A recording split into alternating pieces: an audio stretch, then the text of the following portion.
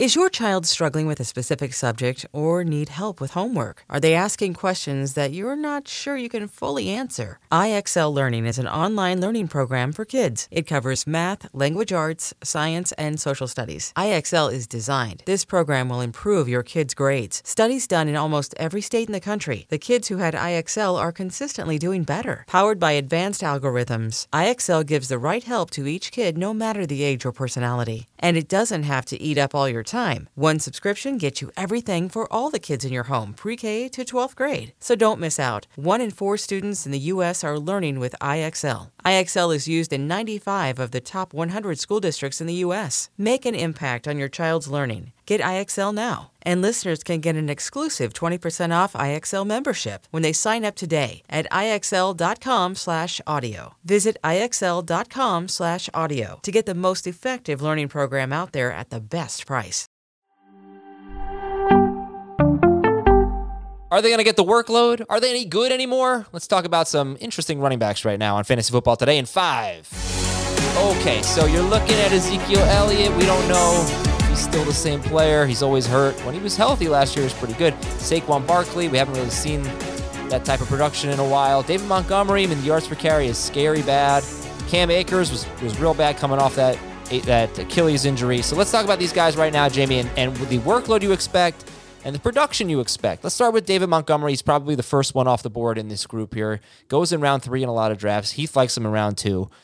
Do you trust the workload? Do you trust the ability and the skill to really turn it into something special in fantasy? I mean, you saw it 2 years ago how good he can be. And so really the question for me is the Bears offense going to be good? Because, they took some hits on the offensive line. Obviously, the receiving core is not what you love to see. And Justin Fields is still a work in progress. But I don't think you can look at him and say, okay, he hasn't shown it once already, because he has. Forget about who he did it against. I know the schedule was very favorable, but he has that upside. And so I love him in round 3. I think a little bit risky in round 2 just because of some of the flaws of the team. But we're splitting hairs because it would be the back end of round 2. But I think he's in the back end of that discussion of Saquon Barkley, or no, not behind Saquon, but in the conversation with Barkley and Javonte Williams and Aaron Jones and James Conner and Leonard Fournette. He's in that conversation with those guys, which for me are back end of round 2, beginning of round 3 players. All right, do you think the Giants would make Saquon Barkley a true workhorse if he can stay healthy? And can he be a good runner? It's been a while since we've seen it. The offensive line has been bad. I've seen some plays in the passing game where he's outrunning people and showing that old Saquon Barkley skill, but he's just not getting it done the last couple of years. Granted, there have been a lot of injuries in the running game.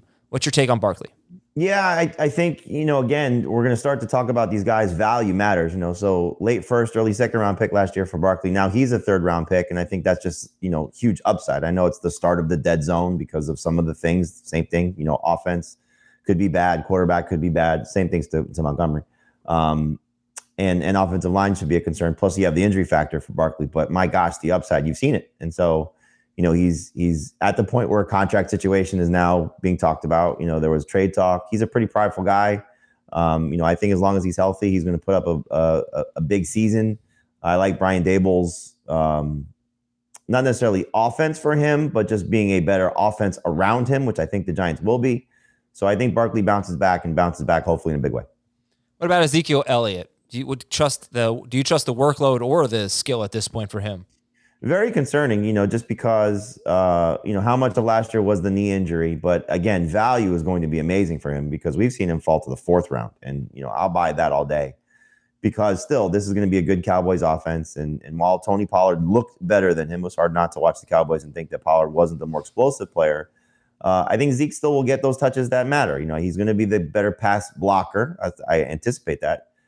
We saw last year when there was no Michael Gallup, for that stretch, early on at least, he stepped up in a big way in the passing game. So now without Amari Cooper there and Michael Gallup coming back from the ACL tear, they may have to rely on Zeke a little bit more there. So, he's clearly starting to hit the downside of his career and, it's probably already there. And this feels very Todd Gurley-ish. But, again, we were taking Todd Gurley still round 1, round 2 when he was falling apart. Now you're getting Ezekiel Elliott at a much better discount for still, I think, some upside. So I don't want to be aggressively targeting Ezekiel Elliott, but I'm not going to run away from him if he's falling around 4. All right, finally it was Cam Akers. We were excited about him going into last year. man, he finished so poorly, but it was coming off of an Achilles tear. It's crazy that he even played. So what do you make of him, who I think he's been falling? I remember early second round pick when we first started doing postseason drafts, then a late second round pick, third. Saw him in the fourth round in a recent draft. So Akers has been falling. What do you think about his workload and ability? For a team that likes reunions, the fact that they let Sony Michel walk is good. Darrell Henderson will be back, and I think that'll be the backfield. I would anticipate, a veteran still probably being added at some point. It could be, a Dolphins cast off like a Myles Gaskin, for example. But I spoke to Sean McVay at the owners' meetings. I asked him specifically about Cam Akers, and he said that Cardinals game, I think it was their first playoff game, he had over 90 total yards in that game. And he said the quick twitch was back. He started to show some flashes. I mean, look, you got to really, really be critical of Cam Akers if you're going to fault him for what he did last year. Coming back, helping his team after that brutal of an injury and being on the field and getting all that work without the conditioning being there and all those things. I think a full offseason, hopefully, a year removed from the injury, brings him back to the guy we were hoping to see. He still has not done it consistently enough that I think warrants him being drafted in the first 2 rounds. But I would not be surprised to see him drafted in the 3rd round. I also would not be surprised to see him finish as a top 10 running back, because in this offense, there's that type of upside, and he has still that type of upside as a player. Okay.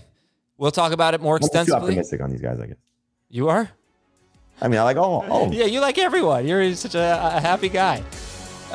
We'll talk about it more extensively on the full-length show of Fantasy Football Today. We'll see you there. Talk to you later, everybody, on Fantasy Football Today at 5.